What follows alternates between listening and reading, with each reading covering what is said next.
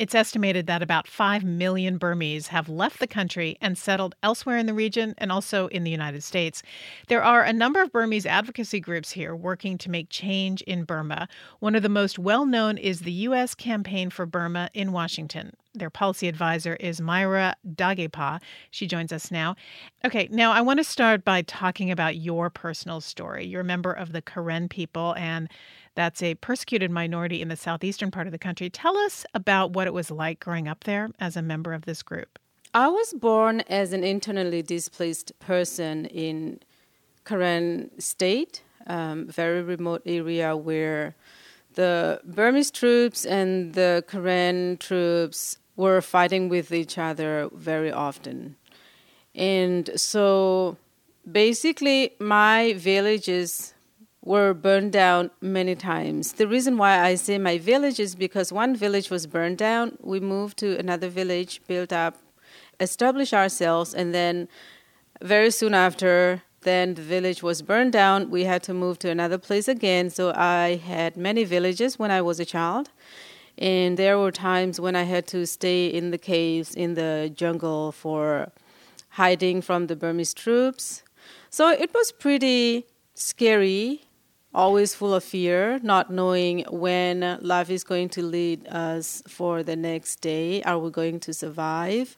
So I'm pretty sure you can imagine if one has to live under such kind of condition. Did anything happen to your family? Yes, and my parents were killed, so as my oldest brother, his wife, and his daughter. How old were you when your parents were killed? I was very young. I didn't even know myself yet when my father was killed, and then my mom was killed when I was around 4 or 5 years old. And my brother and his wife were killed sometime in mid-90s. So who raised you? I was raised by my uncle, my father's younger brother. Did you really understand why you were being attacked or who was doing it and for what reason? Well, of course, when I was a child, I didn't understand a thing, but I grew up, I learned. When did you first realize that this was about differences in ethnicities and I think probably at my early age, like 11, 12, 13.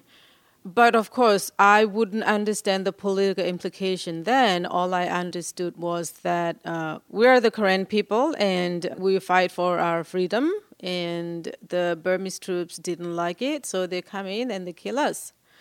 Of course, as the mindset of a very young child, that's all I could understand.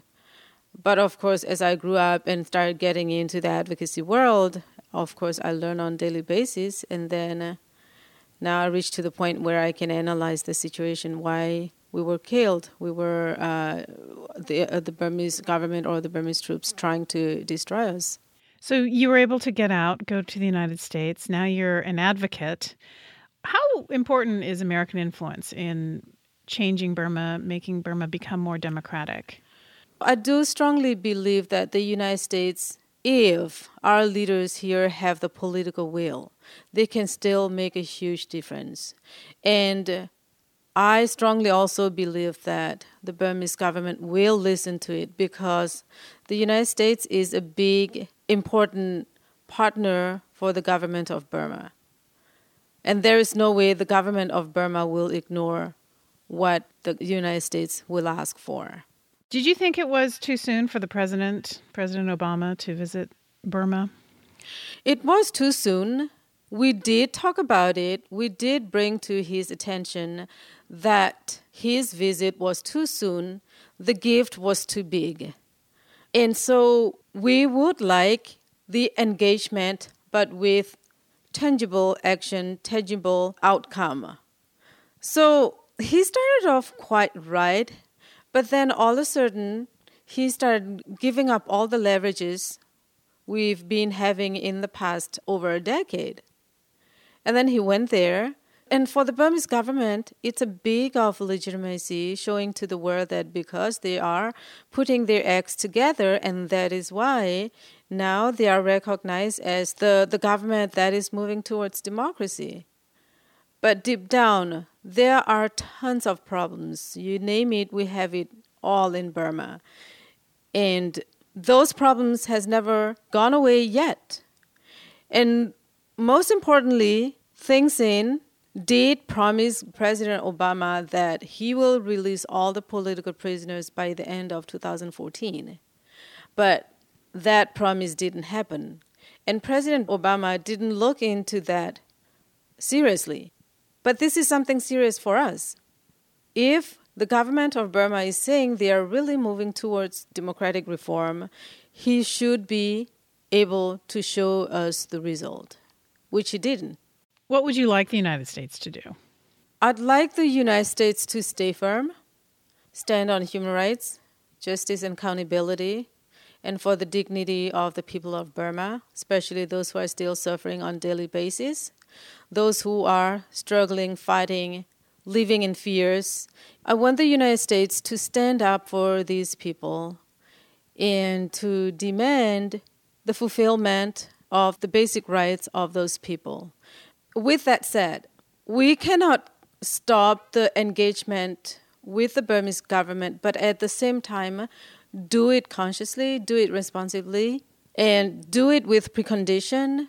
So basically, we have to watch for actions. If the Burmese government is promising, do they deliver? If they don't deliver, then maybe it is time to be a little bit harsher. If we wanted to see the result, then we have to do what we need to do instead of just giving away freely. So you're talking about sanctions, things like that? It's not just sanctions. Sanctions is very important. A lot of people argue that sanctions doesn't work, but from my point of view, sanction has been working, and that is why we reached to the point where we are right now. And therefore, whatever sanctions we have left, we still have to maintain it. Are there any Karen left in Burma? Yes, there are some. I mean, one way or the other, none of the ethnic minorities in Burma will disappear.